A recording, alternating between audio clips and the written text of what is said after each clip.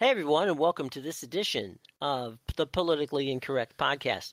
I'm your host, Jim Williams. Joining me, of course, Tom Jackson and Joe Henderson. And gentlemen, I was just got off a phone call a few minutes ago with Sean Spicer and transition, something they're learning about.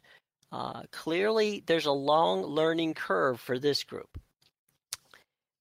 I did get confirmation from Sean that both Pam Bondi and Governor Rick Scott have been interviewed for positions.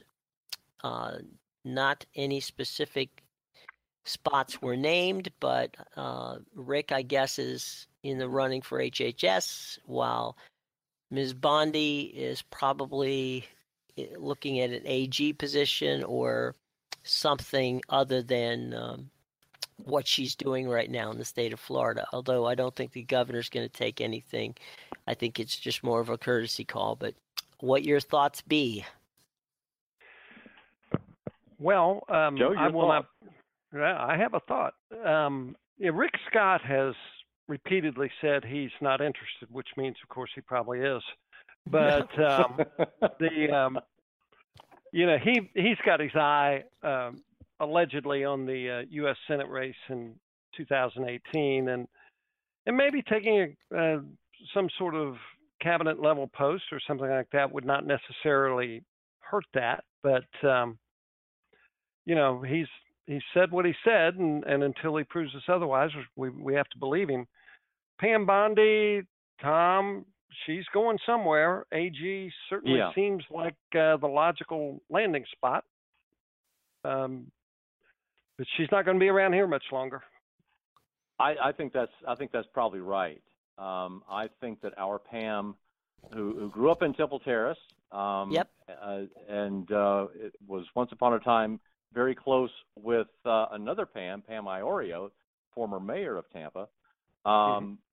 I think that her hat is set on Washington, some sort of high ranking. I'd be surprised if it were as high as AG itself. But then again, this is an unusual year, as we keep saying, and so we shouldn't be shocked if that actually happens. I mean, she came on board. She dropped Jeb and moved straight to Trump without ever moving through the Rubio camp. She was an early supporter of his. She was on board before the Florida primary. I think that gets rewarded one way or the other, not to mention the possible quid pro quo of a donation from his foundation to her PAC that was happening at the same time that she was said to be, or at least her office was said to be, mulling whether Florida should join the suit against Trump U. So all of that goes into the mix, and as I say, I think he gets rewarded one way or the other. A high-ranking job within the Justice Department, whether it is the actual AG, that would be a real vault. I'm not sure she gets there. But as far as Rick Scott is concerned, I mean, Joe, you're absolutely right that the sure sign that somebody is not really considering a job with somebody is to say that they're not interested, which is why all eyes are on Jimbo at FSU, because he won't disavow going to LSU. Right? There you go. So, but if Scott's grand plan is to go from the governor's mansion into the U.S. Senate, then I don't see how he takes a cabinet level post with Trump, because he'll have to start campaigning within a year. I mean, he's already got a boatload of money left over from his last campaign, and his PAC is flush with cash. So he has enough to ward off any sort of challenge in the Republican Party in Florida if he wants to go to the Senate. But maybe, who knows what he really wants? Who knows what he really wants? And if it's working for Trump, that might work to his long-term goal anyway. But I don't see how it goes from the cabinet to a race for the Senate, because he will be facing charges that well, you took this job just as a stepping stone, and it looks ugly. Let me ask you guys a question in regard to Governor Scott and HHS. Isn't it a little odd that Rick Scott, who obviously was never convicted of any crime or wrongdoing, with the company that he ran, was it Columbia HCA? Is that what it was? The name? Yes. Mm-hmm. Okay. Yes. And they had the record amount of money paid out to HHS for Medicare and Medicaid fraud. So I think that there's a bitter irony there that Rick Scott would be considered for a cabinet post at HHS when the company he used to be involved with paid them record billions of dollars in fines. But hey, it's it's a brave new world. Everything is upside down. Am I making too much of this, or is it just a little bit of a bitter irony here? It's a tangled web they weave. Let's put it that way. But what's interesting about the HHS thing is, Ben Carson allegedly rejected the offer to be the HHS secretary, and the whole we've all seen the news reports of conflict, and some would call it turmoil within the transition team for Donald Trump. Had some key people, drop off. Rudy Giuliani was going to be Secretary of State. Oh, no, wait a minute. Now it might be Nikki Haley. It's like it's clear to me that there are two forces colliding in that room.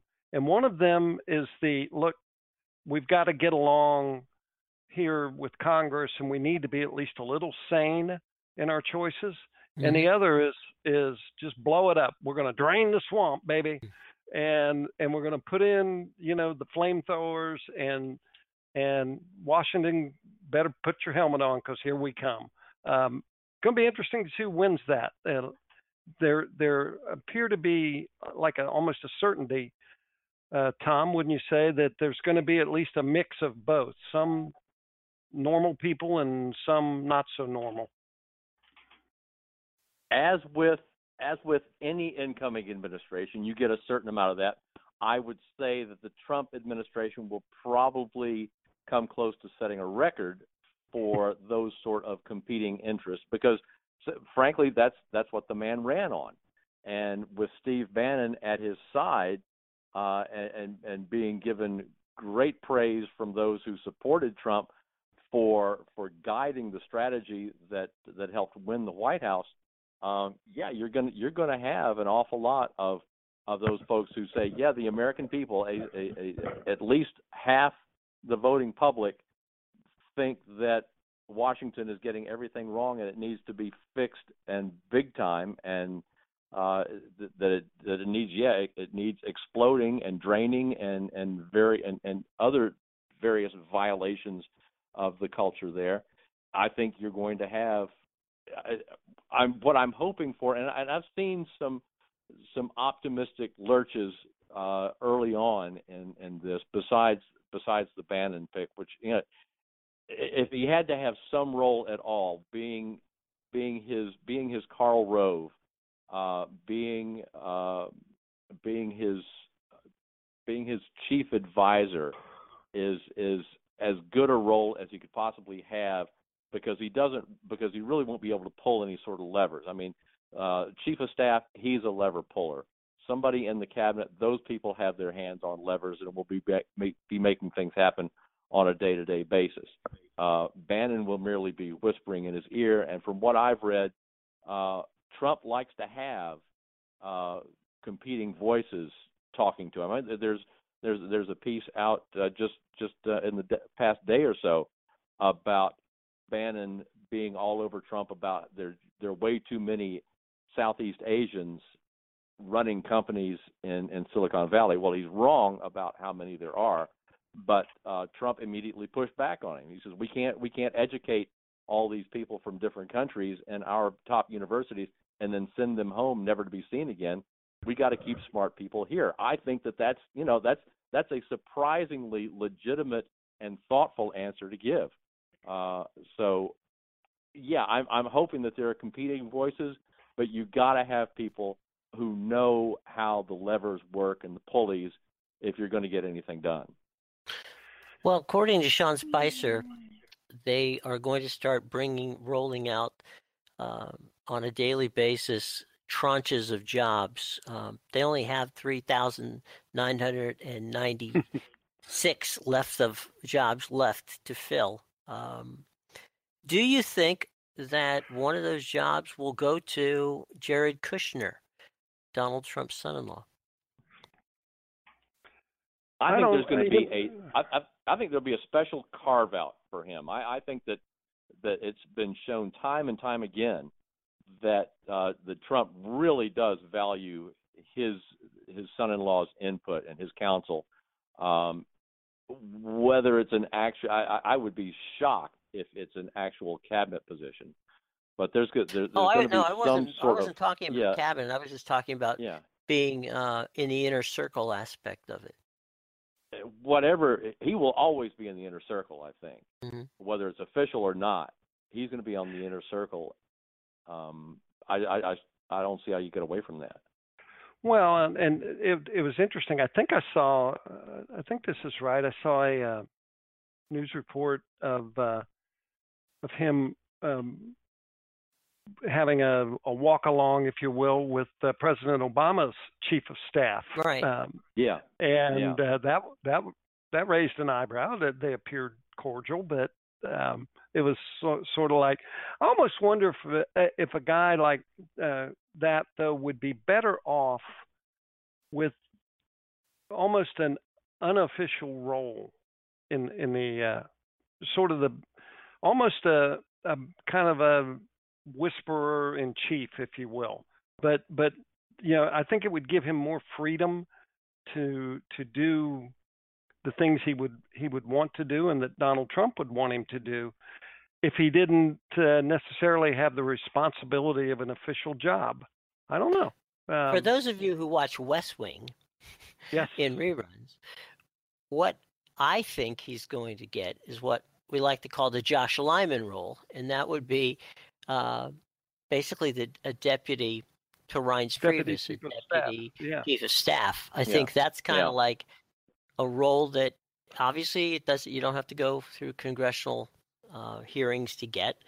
It's a wonderful opportunity for him to learn a great deal of how the inner workings of the White House, while at the same time being involved with policy with President Trump and with Steve Bannon and Reince Priebus. It's kind of like an opportunity for him to learn on the fly. Yeah, sort of making a junior partner sort of thing. I've got a technical question on that. If apparently Trump wants Kushner to have some sort of clearance, whether it's top secret national security clearance. He wants him to be able to sit in on these briefings. Right. He's got to have does he have to have an official role within the administration? Yes. To get that clearance. See, okay, so that's why I was saying deputy chief of staff to me makes sense because he gets full on opportunities to serve the administration in a way that kind of fits his skill set. Mm-hmm. Can we back up to Rick Scott for just a second? I had forgotten. I got no problem with that. Go ahead. In the course of the conversation, I had plumb forgotten that Rick Scott went toe to toe with the HHS office earlier this year over the Zika virus funding in Florida, and it was not a pleasant exchange, if you will. And so he may have set his jaw after that and gone, all right, how do you like me now? I'm your boss. And now the Rick Scott that we know, that at the end of the day, that may appeal to him more than the whole running for office thing again. Although he he's a tough guy to figure out. And yeah, well, I think you're onto something, Joe. I think that the guy likes being a CEO. I think that he likes being able to tell people what to do. And in Florida, he is that guy. In the Senate, he would be one of 100 who would have to be dealing with Chuck Schumer and Mitch McConnell and a whole lot of other people giving him the runaround and frustrating his efforts to make changes that he would want. I mean, in that situation, moving to a cabinet position where again he's got his hands on the levers and the pulleys, and as you say, I think that you are. I think that's, Joe, you've hit on something that is bordering on genius. How do you like me now? Well, yeah. and there's a certain logic to it for state Republicans as well, because Republicans, let's face it, in Florida right now have a pretty deep bench, and in a couple of years, when Governor Scott, if he serves out his full term, there's a kind of a shortage of chairs in the game of musical chairs for all of the qualified Republicans to land in. So by removing himself from that mix, and I'm not suggesting that the governor has that kind of thought process on this, but it would probably go over pretty well with state Republicans, because they'd go, oh boy, now maybe we can run Jeff Atwater for Senate, or Will Weatherford, or whoever. And because that the Republicans, that Bill Nelson better buckle up, because they're going to be coming after him with everything they've got in 2018. Yeah, they're going to come at it. They have never gone at him with a name brand before, and they're going to be going with whoever winds up being the challenger will be off the top shelf, whether it's Atwater. Yes. And Will Weatherford has said that he will be deciding in the next 45 days what his plans are, whether he's going to the official release was whether he's going to be running for governor, but I think it encompasses, if he doesn't run for governor, what's he going to run for? Because I don't think that he can stay on the sidelines any longer than 2018 if he wants to remain viable as a Florida politician. So what's going to happen in the next 45 days? Well, we're going to find out who's on the cabinet for incoming President Trump. And again, Joe, you're right. If that cabinet includes the sitting governor, then boy, does that scramble things. That really, I would think that then people get out of the way of Adam Putnam and say, yeah, you've been grooming yourself for governor of Florida. Let's go figure out what we're going to do with the Senate. I think you're absolutely right about Putnam, Tom, because that's going to be a dandy scrap, though, for governor. And don't underestimate the Democrats in this one. Gwen Graham could be a formidable candidate. And, the attorney, John Morgan and Morgan for the people, if he really is serious about this, people might laugh and go, oh, great, that's just what we need. But the outsider businessman model kind of worked for the current governor that we have. And, Donald Trump has shown that you don't have to be part of the system to run the system. And so I guess what I'm saying is that Adam Putnam will not have a coronation, or whoever the Republicans ultimately nominate will not have a coronation. They're going to have a fight on their hands, I believe. I really do. Agreed. Especially if it's Graham, because she is popular in the Panhandle, where most Democrats are not, and and she will have natural appeal in Democratic-rich Southeast Florida. That could be a tilting. Adam will dominate, I would guess, Central Florida, because that's where his roots are, and all the way up to Jacksonville. But a Democrat who can put the Panhandle in play, that becomes a real interesting race. Mm-hmm. It really does. And with Gwen Graham's name recognition and John Morgan's name recognition. That's something that Democrats have struggled with in recent elections. Now, Charlie Crist had name recognition, but that kind of worked against him when he ran against Rick Scott. He had the wrong kind. Yeah, and I still think Alex Sink would have been a fine governor, but she wasn't a very good campaigner. And so the Democrats are on a pretty long losing streak now when it comes to gubernatorial elections, dating all the way back to Jeb Bush. And these things do go in cycles. So next couple of years, I mean, the game's afoot now. Let's face it. And Tom, you're absolutely right. Once Rick Scott makes his play, that's when the dominoes start falling in the state of Florida. Yeah, and you have named two absolutely eminently qualified, well, possibly two eminently qualified candidates for governor from the Democratic side. Are you all of a sudden? I mean, you just this morning wrote about Bob Buckhorn. Are you already throwing the mayor under the bus? No, I'm not. But in fact, I think he would be a terrific governor. And just I like what he's done in Tampa. People forget how he reached across the aisle back when the Republican National Convention came to Tampa in 2012, and he may detest Rick Scott on a certain level, but he has tried to work with the Republican governor of the state of Florida. Bob Buckhorn would be terrific, but I just don't know on a statewide level if he can compete with the other two. And I did slip that line into the column as well. I don't necessarily like his chances, but if he were nominated, he would be formidable if he could get his story out about what's happened in Tampa. But as I also noted, in the four gubernatorial races in this century, dating back to 2002, the Democrat at the top of the ticket has been either from Hillsborough County or the Tampa Bay area, and every time they got smoked. So, I think the statewide Democratic leaders are going to look at that and go, maybe we ought to try something else.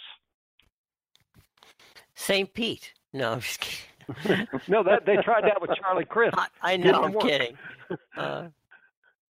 But it worked partly anyway. So one of the other things I was thinking of, guys, that bears some consideration, and that is, what happens, or what do you expect will happen now that President-elect Trump, once he gets into office, what happens to the deal between the United States and Cuba? Because right now, tourism is starting to ramp up. There's been construction and engineering opportunities that are about to get pushed into the forefront, as well as agricultural situations. So does Trump become the dealer in this case, or does Trump become the crusher in this case? I'm going with dealer. Going with dealer because I mean, what does the guy build? He builds resorts. He builds high rises. He builds places that provide jobs and opportunity. And I mean, I have seriously mixed feelings about our dealings with Cuba as long as the Castros are in command, and they have groomed their offspring to take over as soon as the senior partners die off. So that regime is unlikely to change anytime soon. But I'm kind of coming around to Joe's point of view that we've been doing this thing for 60 years where we isolated, and it didn't really change the nature of Cuba all that much, and the rest of the world is doing business with them. It seems to me, reluctantly, I'm coming around to the point of view that you got to do business with them, and doing business with them will ultimately break the grip of the Castro regime. And I think with Trump there, I mean, the guy loves a hard hat scene, and you can't do much better than hard hats in Cuba. Well, New York Times had a story just a couple of days ago on this very subject, and the interesting thing what Trump has said is he's left himself an escape route, and he said that he accused President Obama of signing a weak agreement with Cuba, and his quote in the Times was, "We get nothing, the people of Cuba get nothing. I would do whatever is necessary to get a good agreement." Okay, there you go. In his way of thinking, a good agreement might be one more concession.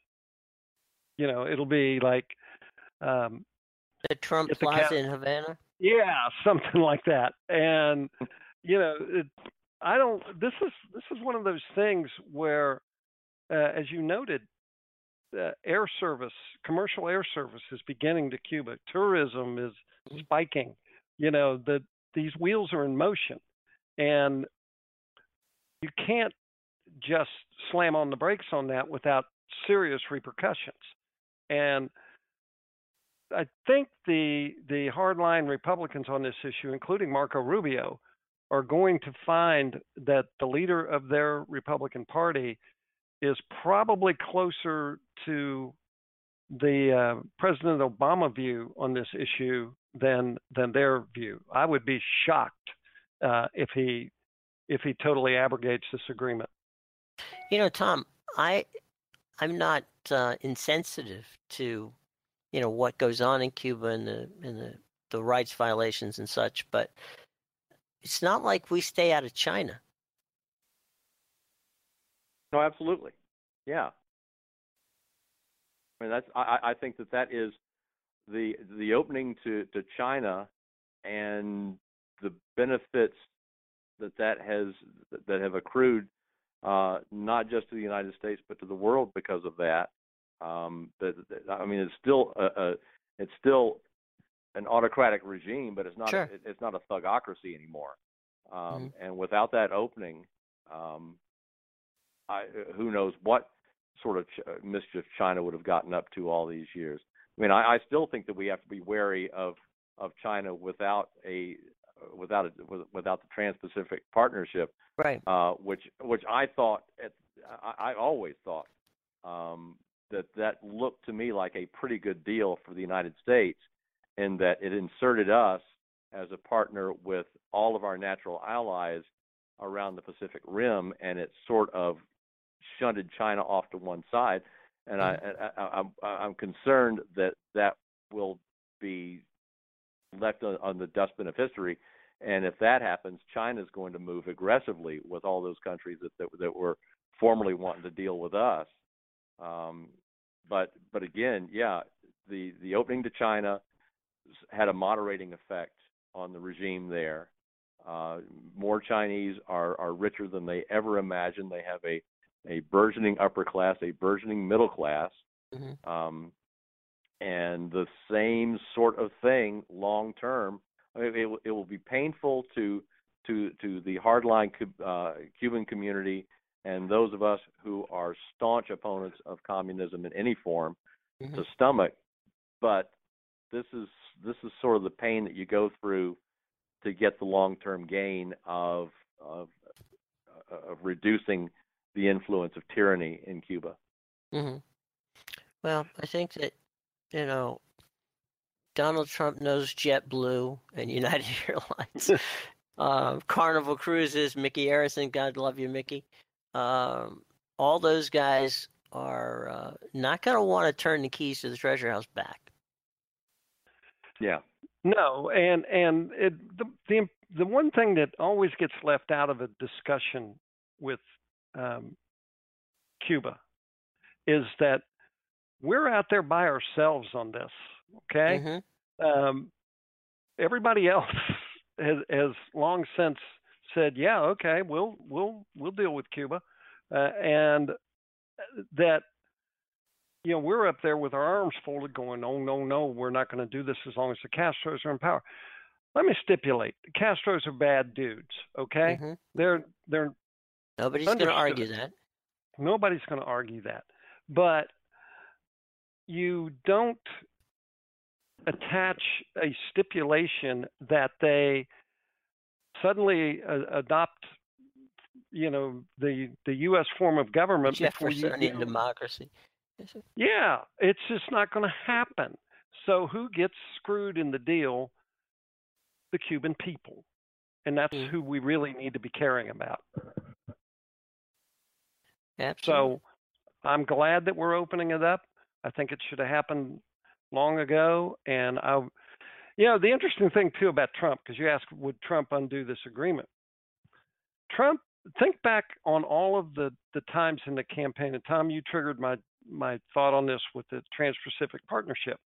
Okay, we're going to renegotiate all these. We're going to do this. We're going to do that with all these agreements. And Iran, the nuclear deal. We're going to do this. We're going to come away with a better deal. Okay. So he begins to open up talks toward renegotiating some of these deals, and undoubtedly he will have some successes. Okay. Then all of a sudden he has got the bully pulpit to stand up and say, look what I did. I cleaned up that mess and got us a much better trade agreement on this and a weapons deal on that and so on and so forth. When in reality, I don't think those deals are going to change that much, but perception would be the key. And Trump, as the master negotiator, will be, in essence, negotiating with the American people to say, all right, I told you I was going to clean up this mess, and that's just what I did. When it may not really change all that much.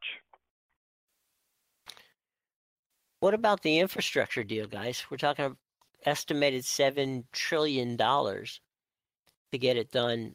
That's not necessarily, Tom, something that the Republicans are keen on, but how do they stop President Trump from pursuing it? They don't write in the budget that includes $7 trillion. I think that there's an appetite in the country for infrastructure spending. And I would expect that new infrastructure spending will be written into any GOP budget that comes down from Capitol Hill. But it'll even as it was rolling out post-election, people like Stephen Moore were saying, well, wait a minute. We're not talking about $1 trillion new dollars, because at the time it was $1 trillion new dollars in government spending. An awful lot of this will be public-private partnership. It will extend over 10 to 20 years. So we're not talking about $1 trillion outlay year one. That seems to me like more reasonable heads beginning to address this.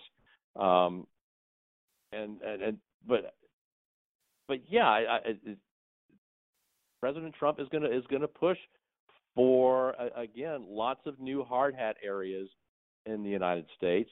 We found out the hard way that shovel-ready jobs are not necessarily that easy to identify and get started on. Although I've seen in Pasco County, just north of us here in the Tampa Bay area, where when you put in a new tax mechanism, like they did the Penny for Pasco, as Pinellas did years ago with Penny for Pinellas, an awful lot of projects that were supposed to happen 5, 10, 15 years down the road get shoved ahead several years. So it's a good chance that we'll see some of that. But $7 trillion, no, we are deeply in debt. We cannot go another $7 trillion in debt. Thank you. Well, it's not my money, but part of it is. Well, that's the problem. We all think it's not our money. Here, hold on, cowboy. Let me just ask about this. You say the American people have an appetite for infrastructure improvements, and I would agree with that. However, President Obama was excoriated in 2009 when, as part of his stimulus package, was $831 billion, not trillion, billion, and it was designed to address a lot of infrastructure needs, among other things. And it was desperately needed.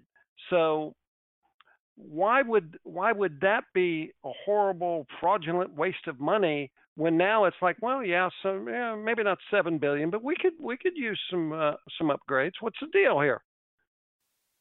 Well, the only deal is the political reality is the only deal is who's talking about it, and it's the incoming GOP president elect, and what also is important about this is that 8 years ago, the people voting for the sort of infrastructure spending that won the presidency was supported by voters in the Midwest, and those same voters in the Midwest, I think, have looked at the lack of infrastructure spending, and they saw that Trump was talking about doing twice as much as Secretary Clinton, and they said, we'll go with that guy. I mean, the Midwest's mood on infrastructure spending has not changed. It's just they aligned themselves with the one that they thought was more likely to get it done.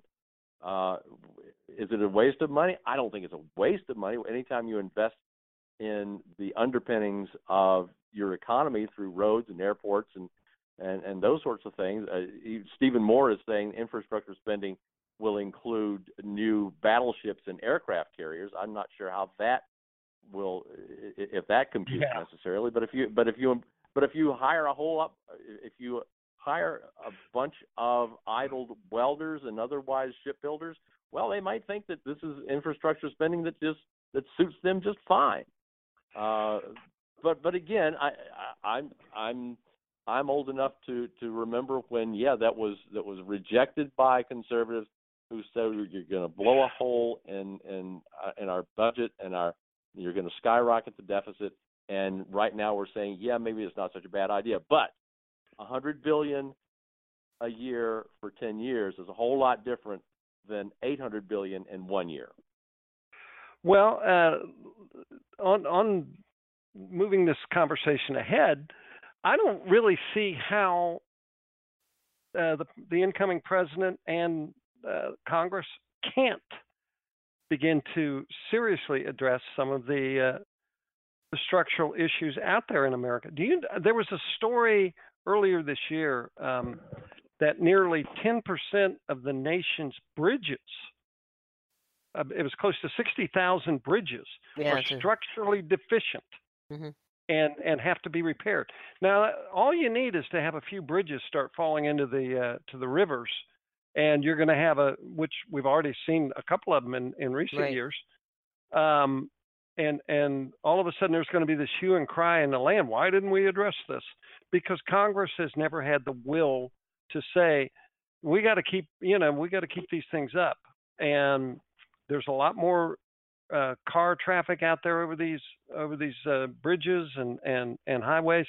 Tom, you mentioned the Midwest, and being a child of Ohio, I go up there from time to time, and I can tell you they need some help on their road. On the areas around Cincinnati are sometimes I think I'm driving through a sinkhole in the road.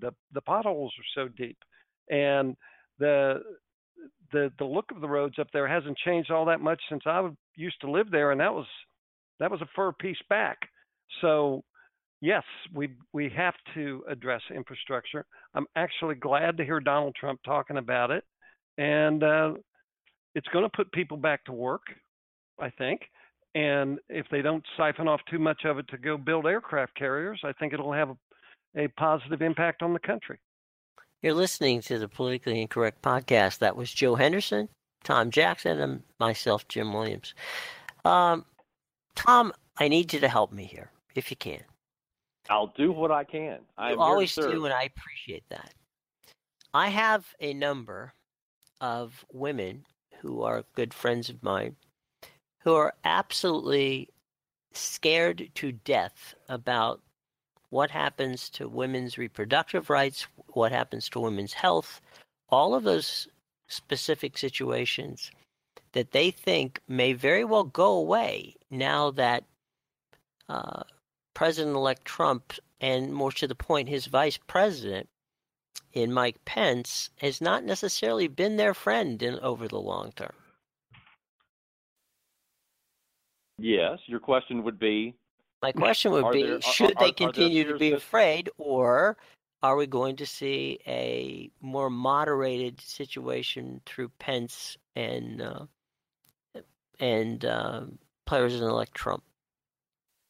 Well, let's look at Mike Pence's history. I mean, once upon a time, he was the originator of the Republican Study Group, which was an extremely conservative group of Republican congressmen on the House, in the House, way before the Tea Party came along, right. And they shared many of the Tea Party points of view.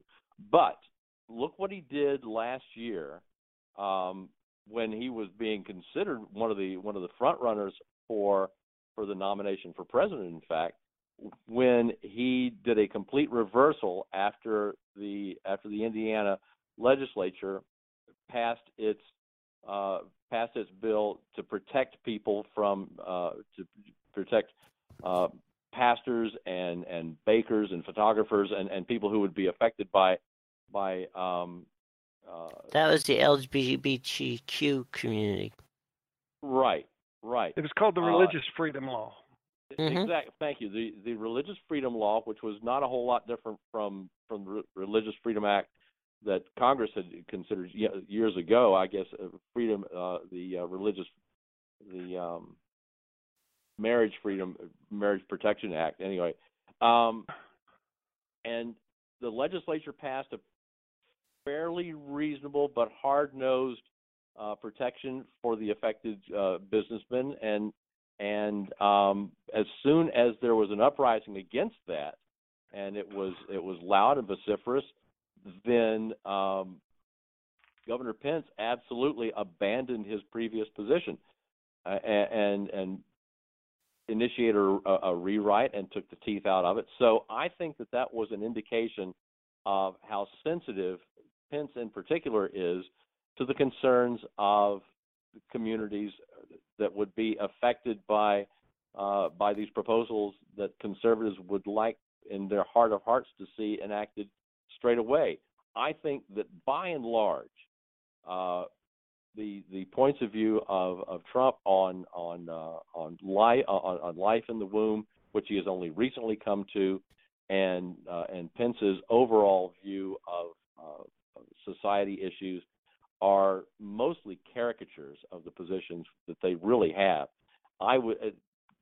Roe v. Wade is not going to be overturned tomorrow, and if a rewrite or repeal and replace of Obamacare means that women go back to buying IUDs or not IUDs, contraceptives over the counter rather than having it included in health insurance that we all have to pay for,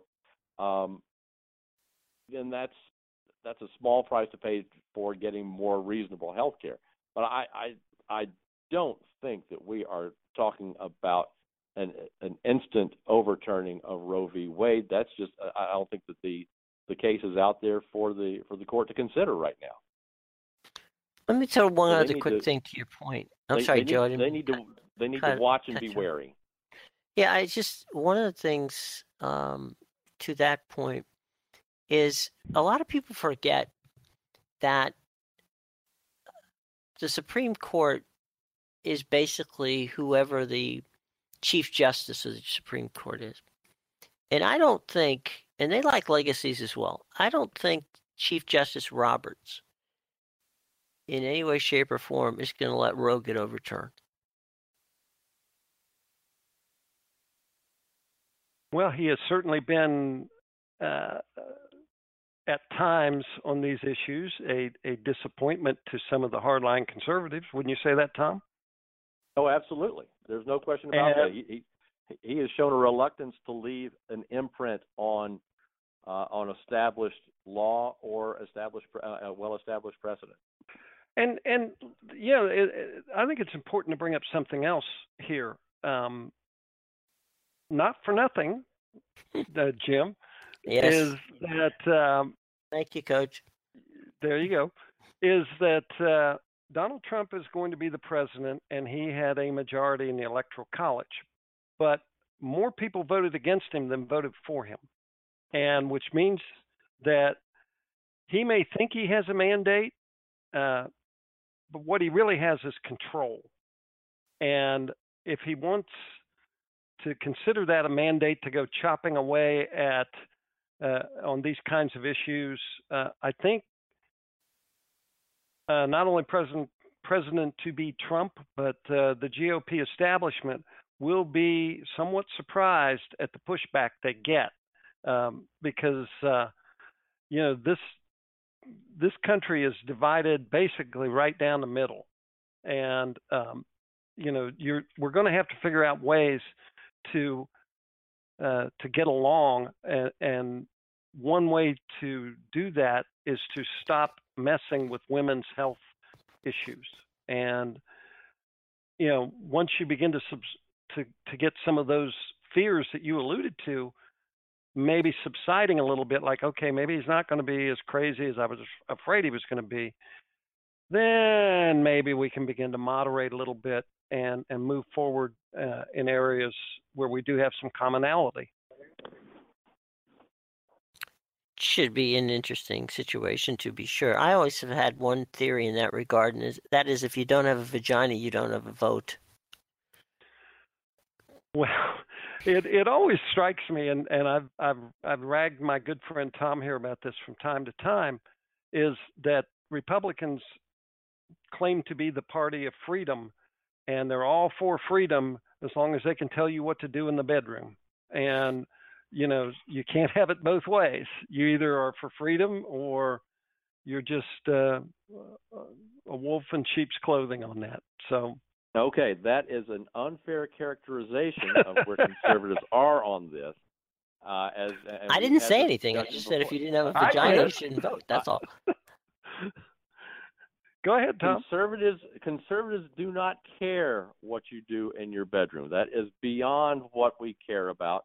What we care about is the institutions that are designed to support the successful functioning of society long term. And I think that we have strayed into the area of gay marriage and that sort of thing. And you know what? My point of view on this is ever shifting, but I want to know from my liberal friends that if the definition of marriage no longer is one man and one woman, which is what supports the continuation of society in a reasonably organized and predictable fashion, but now it's any two people in a loving relationship, then why just two? Why can't we have three in a loving relationship? Why can't we have five in a loving relationship? If it's not the business of government to be involved in marriage, or we need to keep our noses out of what people do in their bedrooms, then polygamy also has to be something that we are going to be okay with. And then to shift to discussion of whether you're pro-life or pro-choice or pro-abortion, whatever, conservative complaint is not about a woman having a choice. It is the voiceless human being at the center of the abortion debate that is at the mercy of powerful people saying, yeah, you don't have a right to life because of where you are located at the time that we decide to end your life. If you're inside the womb, as Hillary Clinton said during the campaign, then constitutional rights do not extend to you. And that means whether you have one day past conception or one day before natural birth. Our concern is, does that, whatever it is within the womb, qualify as a human being? And if so, at what point do we give it civil rights? At one point do we say the Declaration of Independence applies, life, liberty, and the pursuit of happiness? That's what we're saying. We're not saying women don't have a choice. We're saying, what is the nature of the whatever that is in the womb? And once we can decide about that, then we can decide about whether abortion is okay. Tom, well, go ahead. Let me jump in. Sure. Tom, you have made a perfectly lucid and valid argument. Mm-hmm. If everyone was as circumspect as you, but they are not. And I would say that once you begin chipping away at Roe v. Wade, then you end up, as we did with President George W. Bush, where you say, well, we've got these stem cells here and cord blood that is going to be, disposed of as medical waste, but we're not going to let you harvest those cells that might help, I don't know, cure Alzheimer's disease, something like that, because, well, that might be life. And at some point, the extremes on both sides of this issue keep us from getting the kind of progress we need. I'll be blunt. I don't like abortion. As a Christian, that makes me queasy. I'm not comfortable with the notion that, as Tom said, we end the life of a defenseless person. But when the mother's life is at risk and you've got some hardliners on the right going, well, too bad, so sad, we're going to protect that baby. Yeah, and I would be a lot more, and I'm going to elevate the conversation here, and we probably need to retreat quickly for time purposes. But yeah, the right is all about, we're going to protect the unborn, but as soon as they're born, they're on their own. So, let's if we're going to go there, then I think it takes a fundamental reshaping of society and about what our values are. I'm climbing off my soapbox now. Tom, and I will respond to your idea that the right says, okay, now you're on your own in a future podcast because this will take hours. Right. I figured it would. Yeah, just to follow up real quick, and that is that your explanation, Tom, was very eloquent, as Joe said, and it made a great deal of sense. But here's where I can't square this, and that is in the state of Florida under Governor Scott, they were legislating, what in essence was a hospital-esque type situation to kind of legislate clinics totally out of business. And I thought that, not only was it terrible, it also was literally taking away from women who could not get to a hospital or couldn't, felt more comfortable going to these clinics. And I just thought that was, disingenuous to say that we're helping when in fact that was not what they were doing. Well, that may very well be true. I think that's clearly the impetus for wanting to have clinics that had hospital-like facilities was a response to, or was probably an opportunistic response to what happened in the Gosnell clinics up in Philadelphia, which was that was terrible in the extreme, in the opposite direction. There seemed to be absolutely no clinical precautions for the women who were using those facilities, and it was.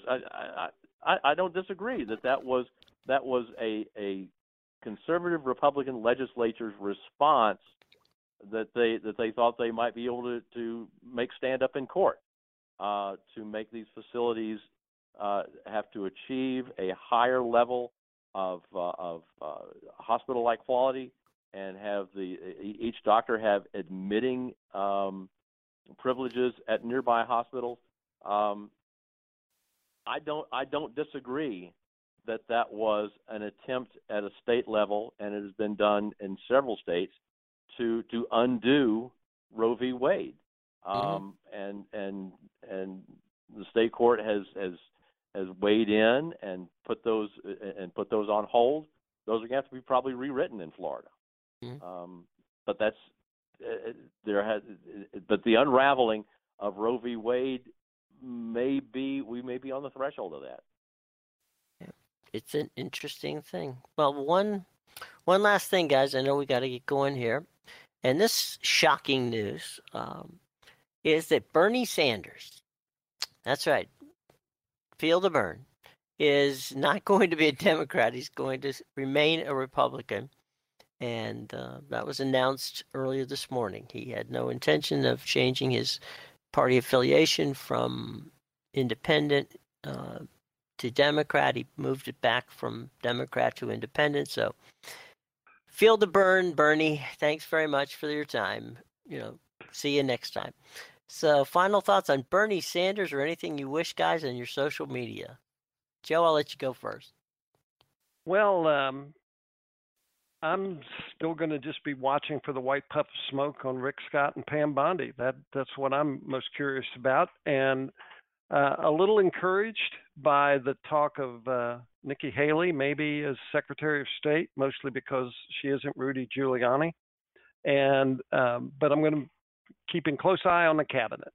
So you can find me on Twitter at the initial J Henderson Tampa, TAMPA, or you can find me on Facebook at Joe Henderson, commentary, columns, and such. And now to our truly Jack Kemp-esque conservative, Tom Jackson.